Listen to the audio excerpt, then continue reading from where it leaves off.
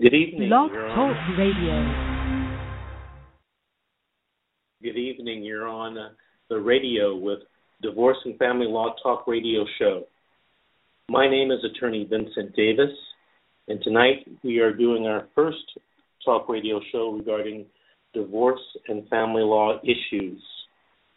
Tonight we are going to have a couple of special guests. Actually, they're my co-hosts.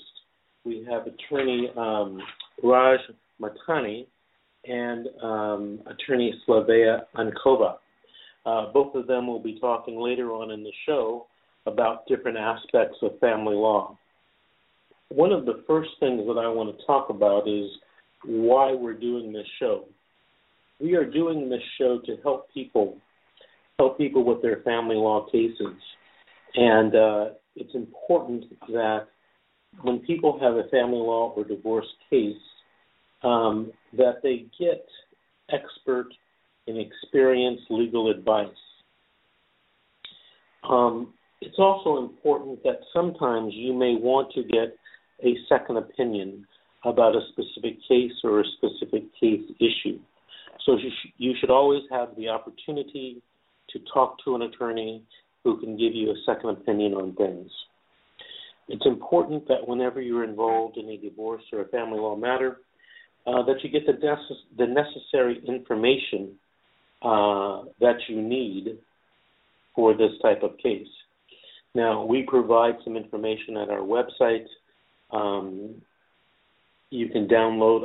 I've written two books about family law and the divorce process, and you can download at our website those two books for your enjoyment or use in your case.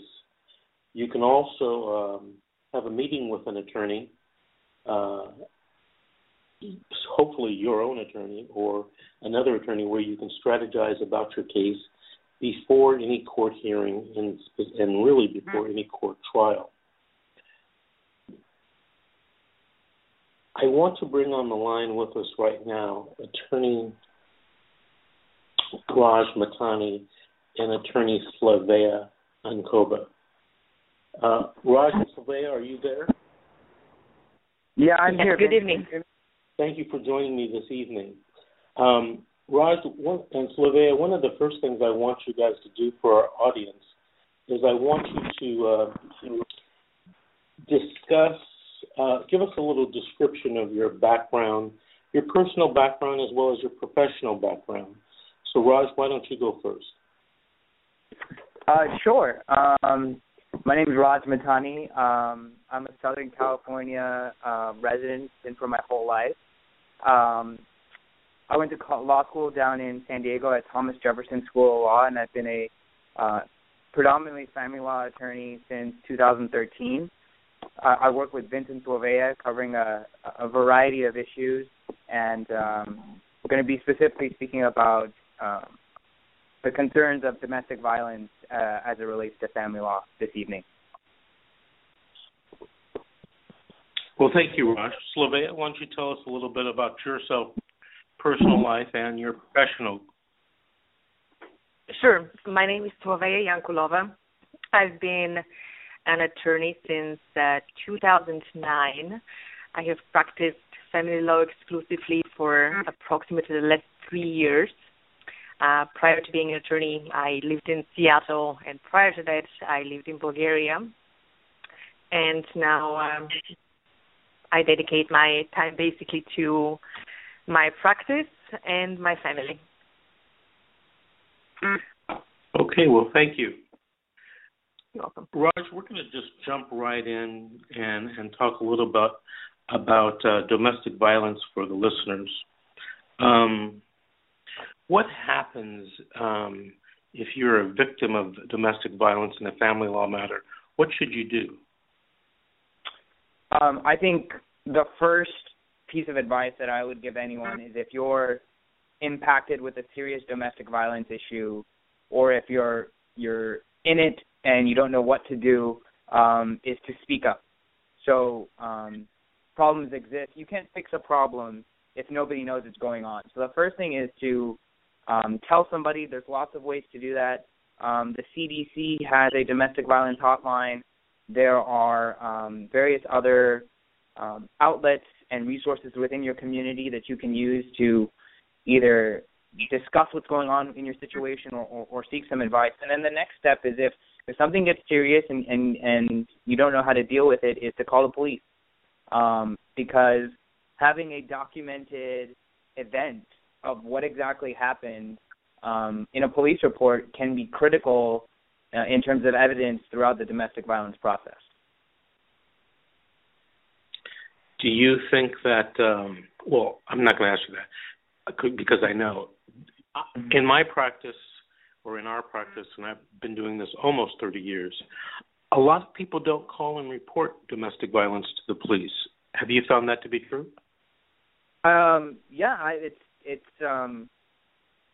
an unfortunate predicament of domestic violence is that there's some shame that goes along with it. There's insecurities about how to exactly deal with it. So, like I was saying earlier, if it's not specifically the police, speak out and at least, speak to a counselor. You can speak to your religious leader, whomever it might be. But, the first step is to not sort of suffer in silence and suffer in solitude. And it takes a lot of strength to do that, and it's tough, and it's easier said than done. But, you can sort of attack the problem before it gets out of hand if you can speak out. Would you recommend that people who are victims of domestic violence file something with the court for any type of protection? Yeah, I mean, there's a variety of protections that someone can take. The most common and probably most effective is getting a domestic violence restraining order. There are specific steps and procedures, and I think we're going to get into that coming up here. But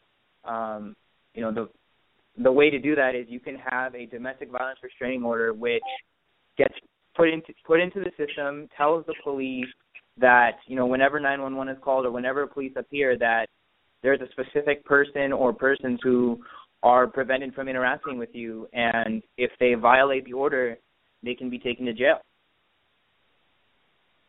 Well, what's the first thing I do if I need that type of order from the court? The first thing you need to do is file for a domestic violence restraining order. These forms are available on the web, or you can call our office and we can help you with that. But it's called a DV-100, and it's a pretty simple form that you can fill out step by step, and it goes step by step into asking you who you are, who you're asking protection from, what are the reasons that you're asking for that protection, and why. Is that the only form you need? It's one of several forms that you will need. So there's usually a domestic violence assistance center at most of your courthouses that can help you at least compile the forms. And all these forms are free, and assistance from the courts are free. But the first three forms that you need are the DV-100. If you need to explain your case a little further, there's an attachment called a DV-101, and then there's two more attachments regarding service called a DV-110 and a DV-109. And could our listeners look at those forms? They can get those forms free at the courthouse, but they could also Google those forms and get them right online, right? Yeah, you can get them right online. So you can go into your preferred search engine, Google, Bing, whatever it might be, and you just type in. It's that simple. You type in DV-100, and you'll find a fillable PDF form that you can download and fill, and you can either type it out or handwrite it, whatever works easiest for you. Now, once you have all those documents filled out, should you have them reviewed by an attorney? Yeah, it's always encouraged to have them reviewed. What's critical about these forms is this is what the court is going to rely on in making determinations about your case. So you want to be very clear as to what events happened, what order they happened in, how extensive the abuse was, whether it was physical, verbal, mental, whatever it might have been, and all the small events that were a part of the incident. You also want to make sure that if other persons in your home need to be protected, you need to explain why that is. And so it's highly encouraged that you have these forms reviewed by a qualified legal professional to make sure that they can explain to the court in very clear language why you need the protection. Now, once I fill this paperwork out and I have it reviewed by a lawyer, what do I do next with this paperwork? So the next step is to go to the courthouse and file them. There's a couple of ways in which you can get a hearing in front of the court. There is what we call an ex parte or emergency procedure, or there is a non-emergency way. The ex parte is when there's a significant event and you need immediate protection, and you go to the courthouse the next day and file the documents. Otherwise, you still need to go to the courthouse, file the documents, get them stamped by the clerk, and then you move on to giving notice to the opposing party. And what do you have to prove to the judge in order to get your restraining order? So there's two steps to the restraining order. The first is whether you're going to be granted a temporary restraining order or, for efficiency purposes, a TRO, and then you have your permanent restraining order. The way the process works is you'll submit those forms that we spoke about, the DV-100, and your description of the abuse to the court, and they will make a determination based on the facts that are alleged, and either grant you or deny you a temporary restraining order. That temporary restraining order lasts for 20 days or 25 days in exceptional circumstances, and at the end of that time, there will be a hearing, a full hearing on whether that temporary restraining order becomes permanent. Okay. And are there, what are the main 2 or 3 things I have to prove to the judge in order to get a restraining order issued or granted? So it's the standard of proof. Basically, at these 2 different events are increasing in nature. So at the temporary restraining order, all that the court's going to be looking at is if there's reasonable proof of past acts of abuse. So basically, on your statements alone or any evidence that you can provide, pictures or police reports, whatever they might be, if there is a recent event in which the court believes there's a reasonable need for protection, they will more often than not grant you a temporary restraining order and have a full hearing on it in 20 to 25 days. And then at the full hearing, which is a much bigger production in front of the judge, the standard of proof is a preponderance of evidence. And what that means is there a more than 50% chance that the facts alleged or the person making the allegation is correct. And it's a much higher standard. It's harder to prove because the consequences are significant. At the final restraining order, that restraining order can last anywhere from 1 to 5 years, and it goes into a permanent system that is that can be found out on background checks and is there within the police systems for that amount of time. So, on the first restraining order, you want to show the court that there is something significant that happened very recently, and then continuing on to the larger hearing is that you need this protection for an extended amount of time because your personal safety is jeopardized by the presence of this other person. Okay, very good. Raj, I'm going to stop you right there for a second. At our next show, I want to talk to you about what to do if you're the person being accused of domestic violence. Okay? Okay. So right Sounds now, great. I'm going to take a call from our audience. We're kind of backing up here. Hello, you're on Divorce and Family Law Talk Radio Show with attorney Vincent Davis. Who am I speaking to?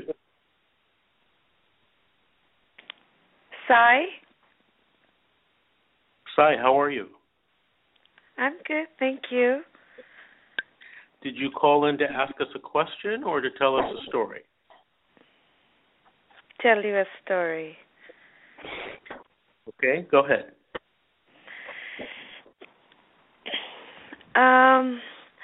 I hired you guys for a custody issue that I was having with my ex-husband.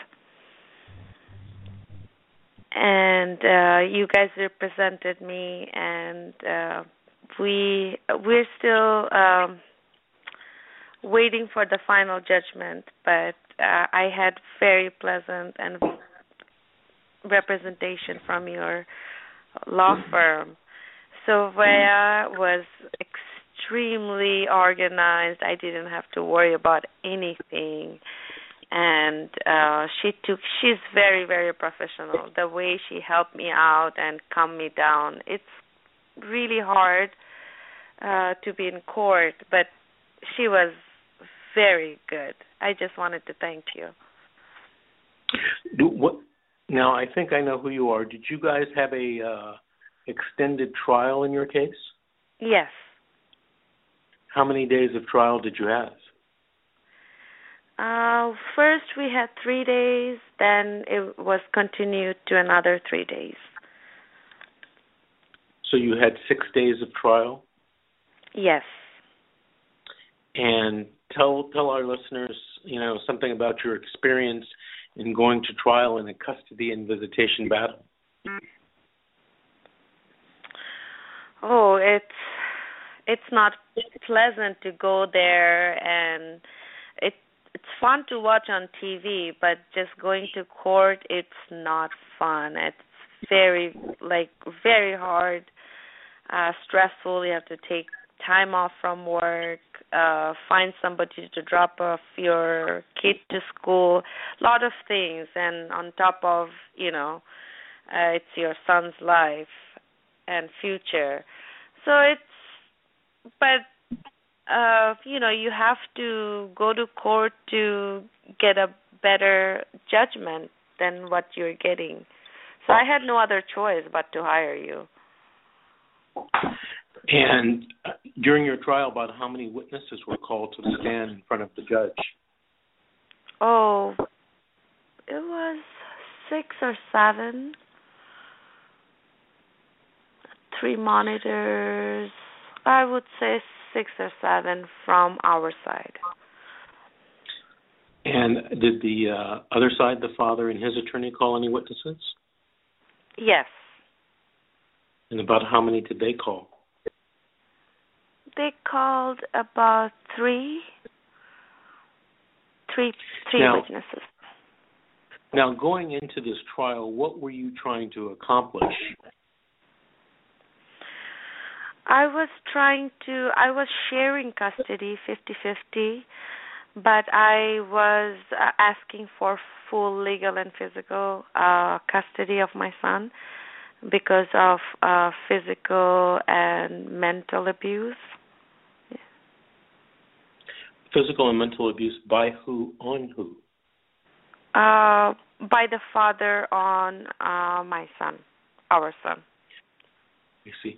So when you say you were going for full physical and full legal custody, what type of visitation did you want the father to have? I wanted once a week visitation, couple of hours in front of professional monitor. And what did the judge end up giving the father for visitation? Exactly that, what I asked for. Okay, so now he sees his son once a week for a couple of hours, and it's supervised? Yes. Okay. Supervised. That's very difficult to get in most California family law cases. It Did you know is, that? and yes, and right after your office filed the paper, within 1 week, my son was in my home, and even we were interviewed by the CPS because I filed a complaint, and they were very surprised that wow, it was very fast. And also, to top it off, winning that case, whoever I talked to, they think that was really unheard of. Was really what? Unheard of. Like they haven't. Yes. Like they were very surprised that the way exactly what I wanted, and I got it. Are you? How's your son doing these days on this new visitation with his father? Actually, we were having. It was for 1 year and a half. We were going through monitored visit, but the visits weren't pleasant. It was a lot of manipulation from the father's side. Then the minor's attorney and my attorney, which is you, filed papers to the court to suspend that monitor visitation because it was doing more harm than good. I see. You know what? I can't take the credit for that because Slovea did most of that work for us on that case. Yes. Well, I'm glad that you were satisfied with our representation, and I appreciate you calling in and sharing that with our visitors. Thank you very much. Thank you for having me. Bye-bye. Bye. So, Slovea, that was one of your clients. Yes, and I know exactly who she is, and I thank her for the kind words. That was an awful long trial, as I recall, wasn't it? It was. It lasted for a while, and it went on for, from the beginning until we got our actual order, it was about 1.5 years.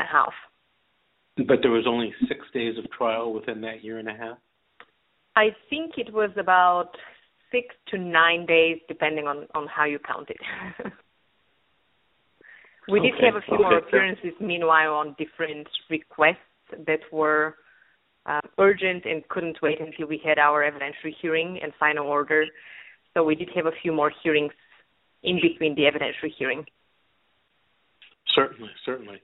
Well, now, she called in and she was talking about custody and visitation. Slovea, what can you tell our listeners about custody and visitation in California? Custody and visitation are generally the most thought about issue between parents, which makes sense because children are the most important thing for parents. Usually the court wants to make sure that both parents get to see the child on a frequent and continuing basis. And unless we have circumstances that would warrant an order that is different, the courts generally want to award joint physical and joint legal custody to the parents. So now if you can demonstrate any circumstances that would convince the court that such an order is not in the best interest of your child, then there's ways to get that kind of an order as well. Usually getting an order for anything other than joint legal and physical custody involves a fight. Unless, of course, the parents can agree on that.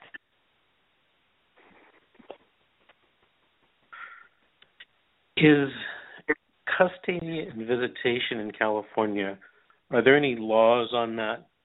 Or, what does the law say about custody and visitation? The law is very, very extensive. There are statutes created by the legislation as well as numerous cases that discuss and clarify those statutes. So looking at the family code, which is where anyone who is having issues with custody and visitation should start looking. We can get the initial standard that the court considers when making custody and visitation orders. For example, Family Code Section 3011 lists specific factors that the court must consider when determining what custody and visitation schedule will be in the child's best interest. And the most important factors are the health, safety, and welfare of the child. The court also has to look at whether there's a history of abuse by either of the parents against the child or against the other parent. And the court has to look at the nature and the amount of contact with both parties. Section 3020 of the Family Code then goes on to explain that the public policy of our state is to ensure that minor children have frequent and continuing contact with both parents. They just want to make sure that children get to spend sufficient time with each of their parents, and that's backed up by a myriad of psychological tests which show that children benefit from a lot of contact with both of their parents. And both of those statutes have been subject to numerous cases which have interpreted them, clarified them, and added on additional factors and considerations when making initial custody determinations. And of course, we have modifications of custody and visitation orders, so the list goes on and on. The last caller mentioned that in your trial there was a minors attorney. Now, they have minors attorneys in family law cases?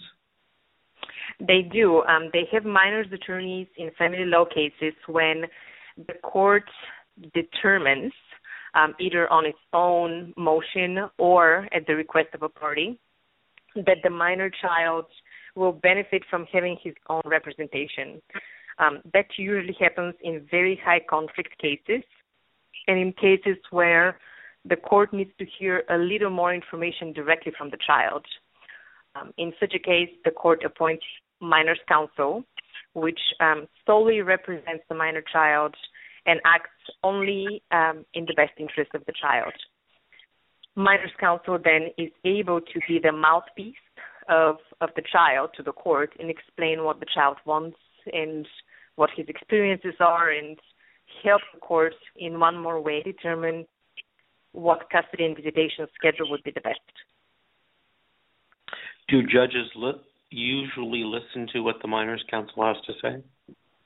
Absolutely. Minors counsel have a lot of sway and pull with the court because they are considered to be neutral parties that are not going to be self-serving in their statements to the court, and generally the actual parties to the case are self-serving in their statements. That's just the nature of litigation. On the other hand, like I said, minors counsel would not be biased for or against either of the parties. Minors counsel would only look at what is in the best interest of the child based on what the child has told her or him. I see. Now, who are these minors counsel, for example, in LA County or in the different counties that around California? Who are these people? They are people who have gone through training specifically to get qualified and licensed as minors counsel.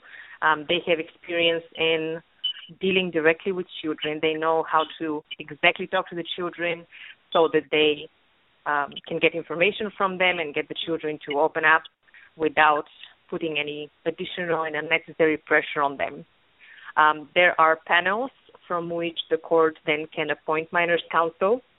And from my experience, the court more often than not will appoint whoever the minors counsel is that's present in the courtroom on the day when the court is appointing minors counsel, if such a person is present. And usually judges have a list of minors counsel, and they know who they can appoint, so that it's an easy and quick determination on the day of the hearing. Right.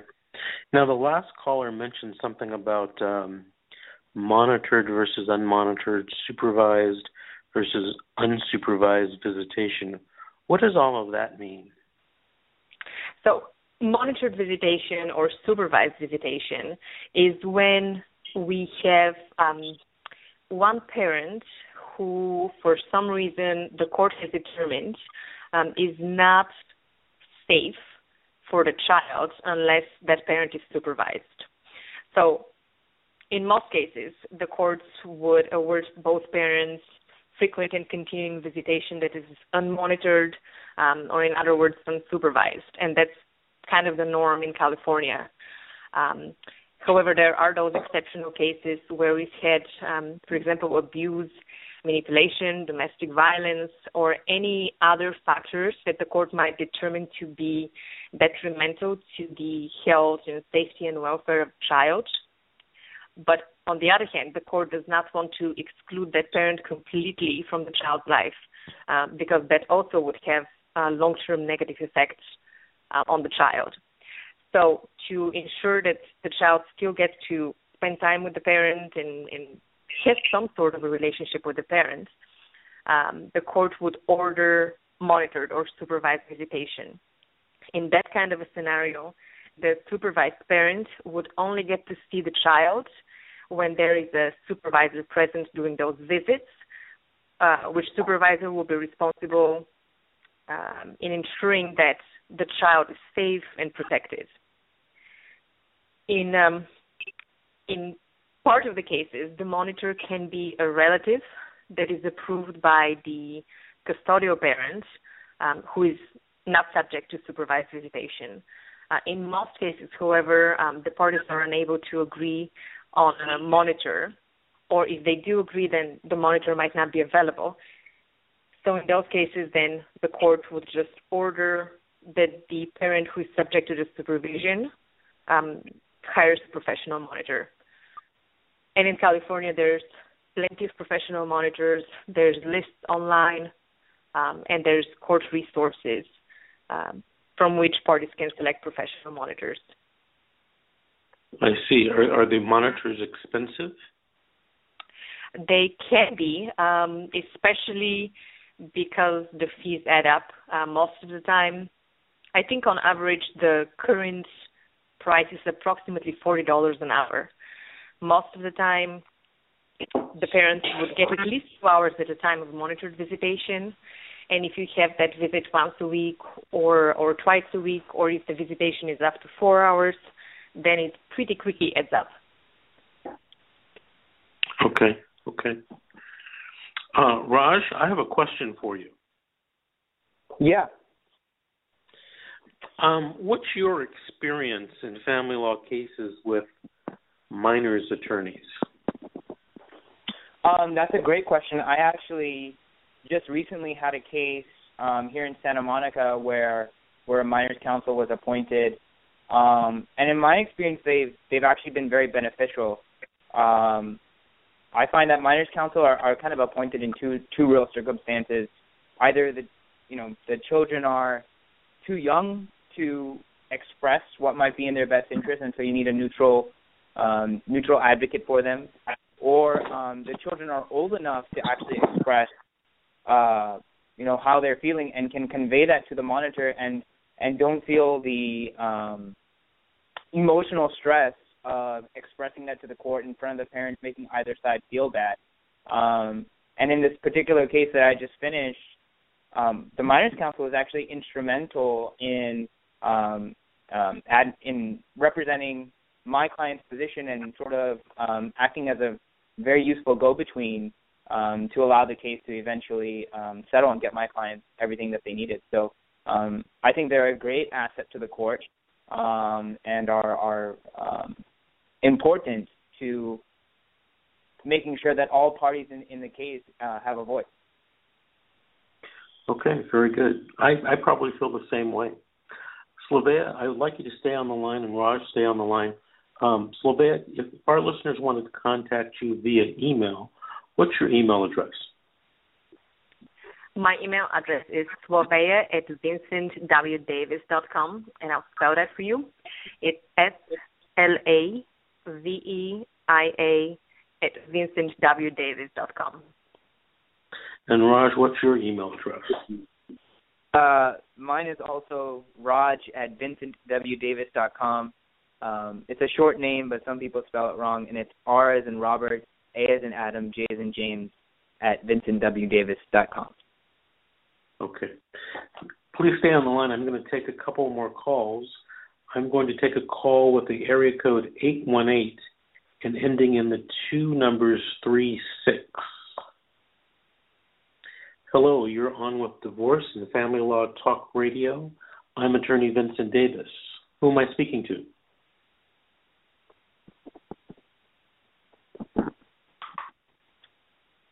Hello, is someone there? Hello, Vince? Yes, who am I speaking to? With Helen. Can you hear me? I can hear you loud and clear, and you're live on the radio. Thank you for calling in. You're welcome. Thank you so much for having me. I really am honored. Thank you.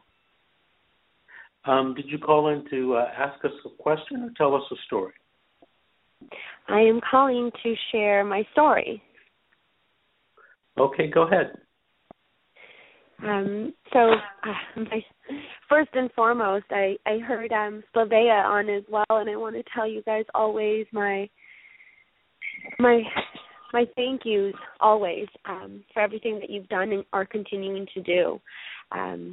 So my story is about, for your audience, with regards to something that started back in April of 2013. I had received a phone call from a female who introduced herself as a DCFS worker and had mentioned to me that my son, I have two children, a son and a daughter.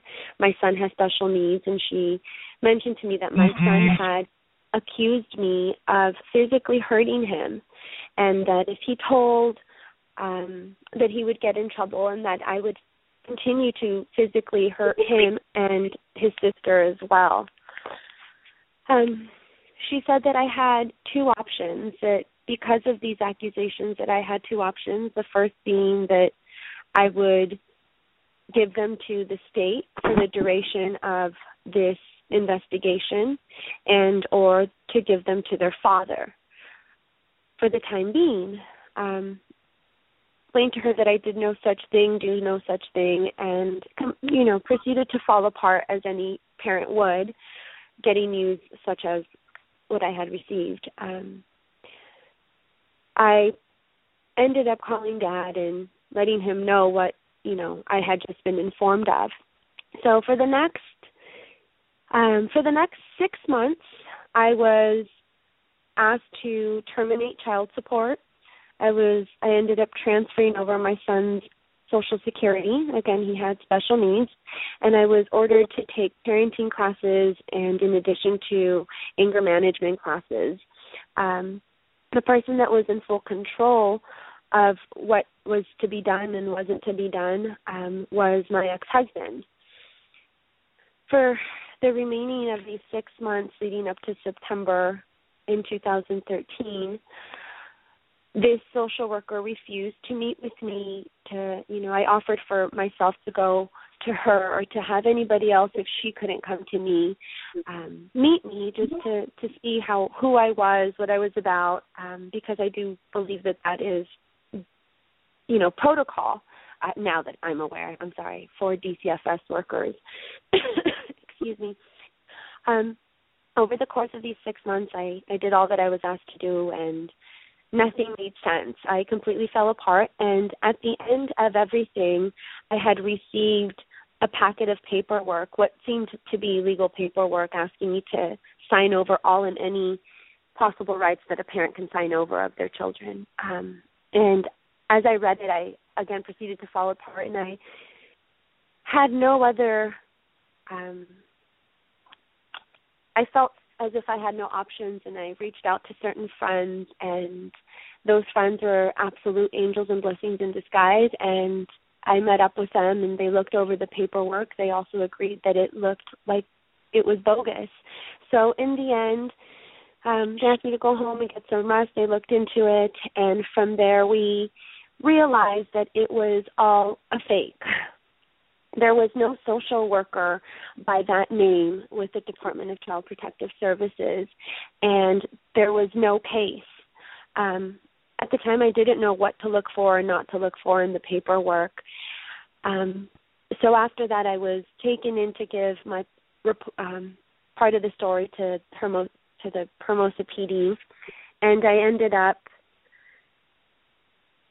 being told that all of it was a fake. At that point, I reached out to Vince, to his firm, and it was a Sunday, might I add. It was on a Sunday, and I had the luck of getting a hold of him, and when I talked to Vince, he literally dropped everything. I believe he was helping a friend move, and he took the time to come meet me, like at the drop of a pin. I was talking a mile a minute, told him my story and what was going on. And so, again, that's why I give you my thanks always, because you and your firm have been there every single step of the way. And through it all, we ended up going to court on an emergency ex parte where we walked out with full custody of both my children. Dad was ordered supervised visits by the state at his expense. And from there, all the legalities have been on the table, and Vince has been a guiding light all the way through. And Slavea as well. In the forefront of everything, I've always felt very taken care of, only on a legal standpoint, but emotionally I just could not ask for more. And so I'm sharing my story. And my kids are doing fantastic, academically, their health, emotionally, so far through and through with the advice and the guidance of Vince W. Davis's office. We are still here, and we're doing great. Well, Helen, thank you for those compliments and sharing your story. But just so our listeners know, what your ex-husband did was have someone portray a social worker who made you change custody and give all custody to the father, made you stop child support. In other words, he was paying you child support, allowed him to stop paying that child support, and then on top of that they were requiring you to do some types of counseling and parenting, right? Correct. All of that is correct. Go ahead. Oh, yes, it was all a fraud.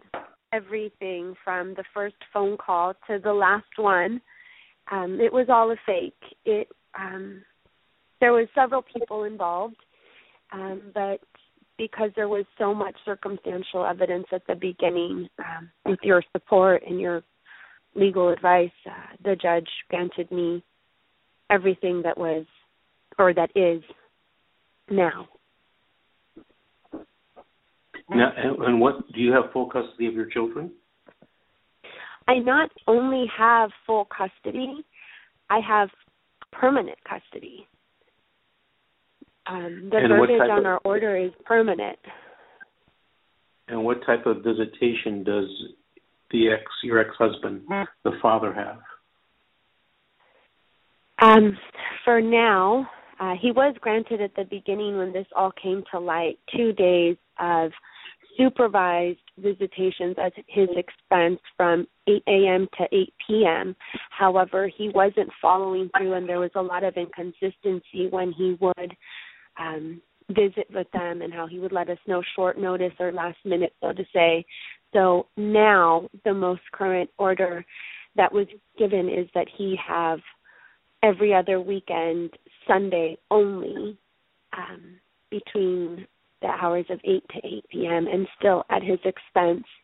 And because there was other people that were and are involved, they were also excluded completely from these visitations and or from the phone calls that I am to supervise myself on a nightly basis for 15 minutes maximum. Slavea, are you still with us? Yes. You remember this case? Absolutely, I do. Hi, Slavea. Hello. Hi. Thank you for the compliment. Of course, you guys are amazing. Slavea, didn't the father and his attorney go back to court with it? Well, he got a new attorney, and they took us back to court to try to change the custody and visitation? What happened was initially we got temporary orders pending a parenting plan assessment, which is a psychological assessment of the parties and the children done by a court-appointed evaluator. The father, meanwhile, did get a new attorney, thinking that he, I imagine, had a better chance with the new attorney. So they refused to really try to even come up with any reasonable settlement in light of the circumstances. So they insisted on just basically moving forward with an evidentiary hearing. And because of their unreasonable position, we had to just go ahead and move forward with that as well.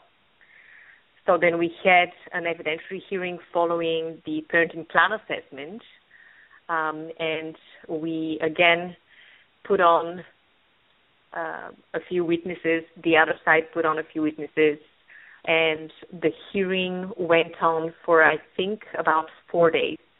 We had a separate day for closing arguments, and finally on the fourth afternoon we were able to get our court order, and we basically got everything that we wanted to get.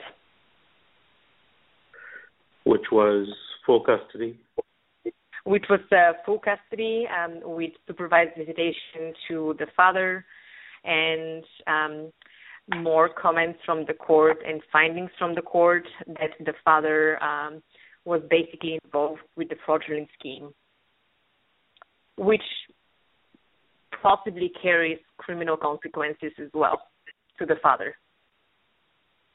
You know, I've been doing this a long time, and I thought I had seen everything, but I had never seen anything like this, where the father, one parent was or enlisted someone to be a fake DCFS worker and to make the mother change custody.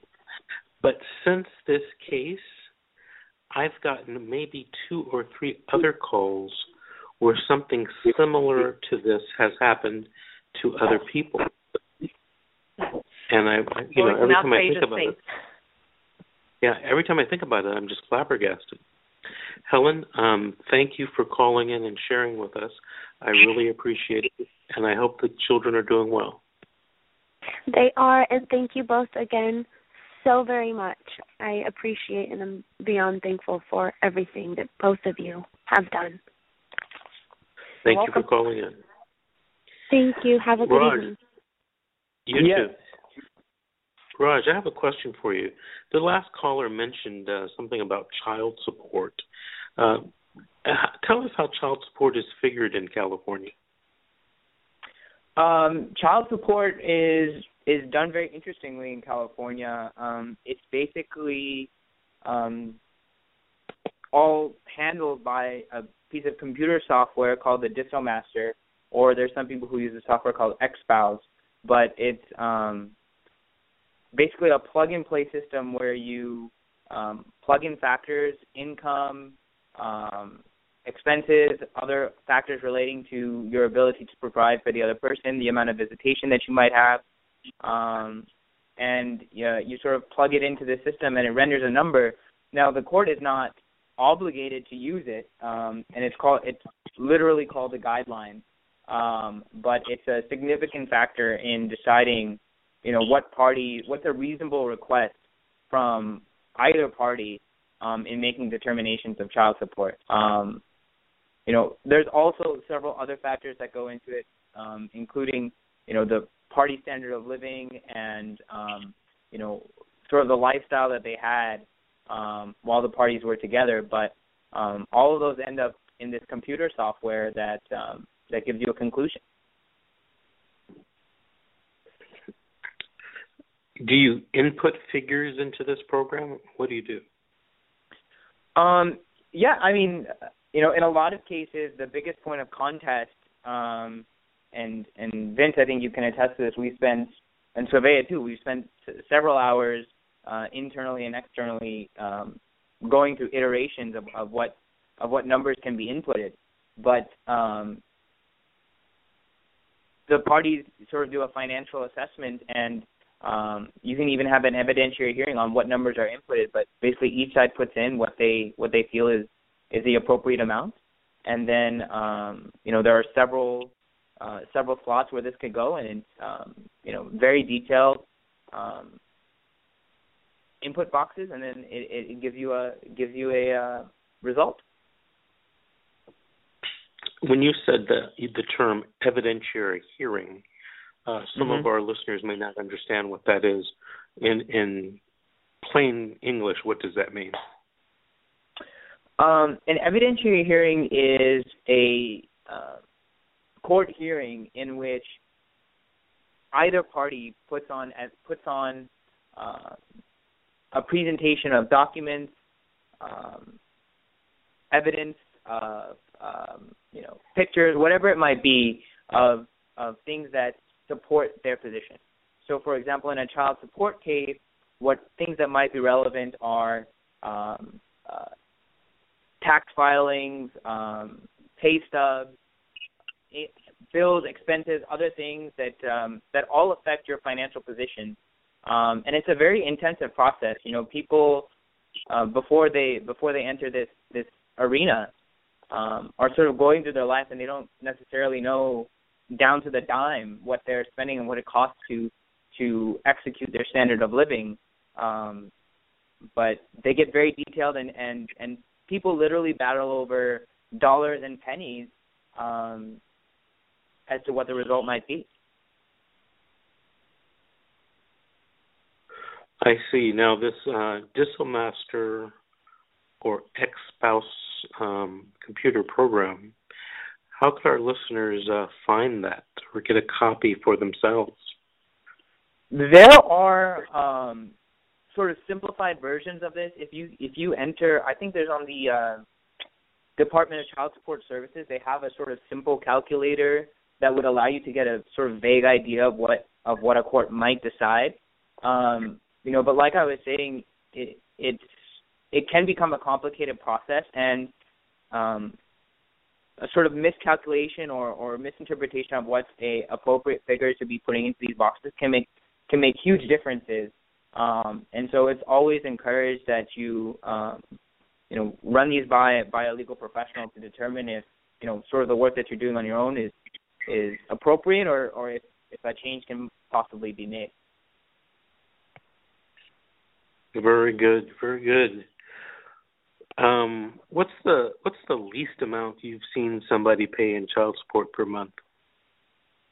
I mean, I've seen zero support orders, but that sometimes is affected by other factors related to the other party's ability to hold down a job.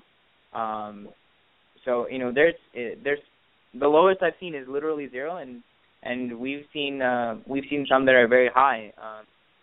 If our listeners want a good read, go look up the divorce case of 2.5 Men actor John Cryer, and you'll see how much he's paying, and it's astronomical. So it can run the gamut from zero to thousands of dollars.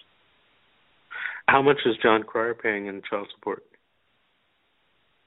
It was a big battle. I think at a certain point he was paying something like $30,000 a month.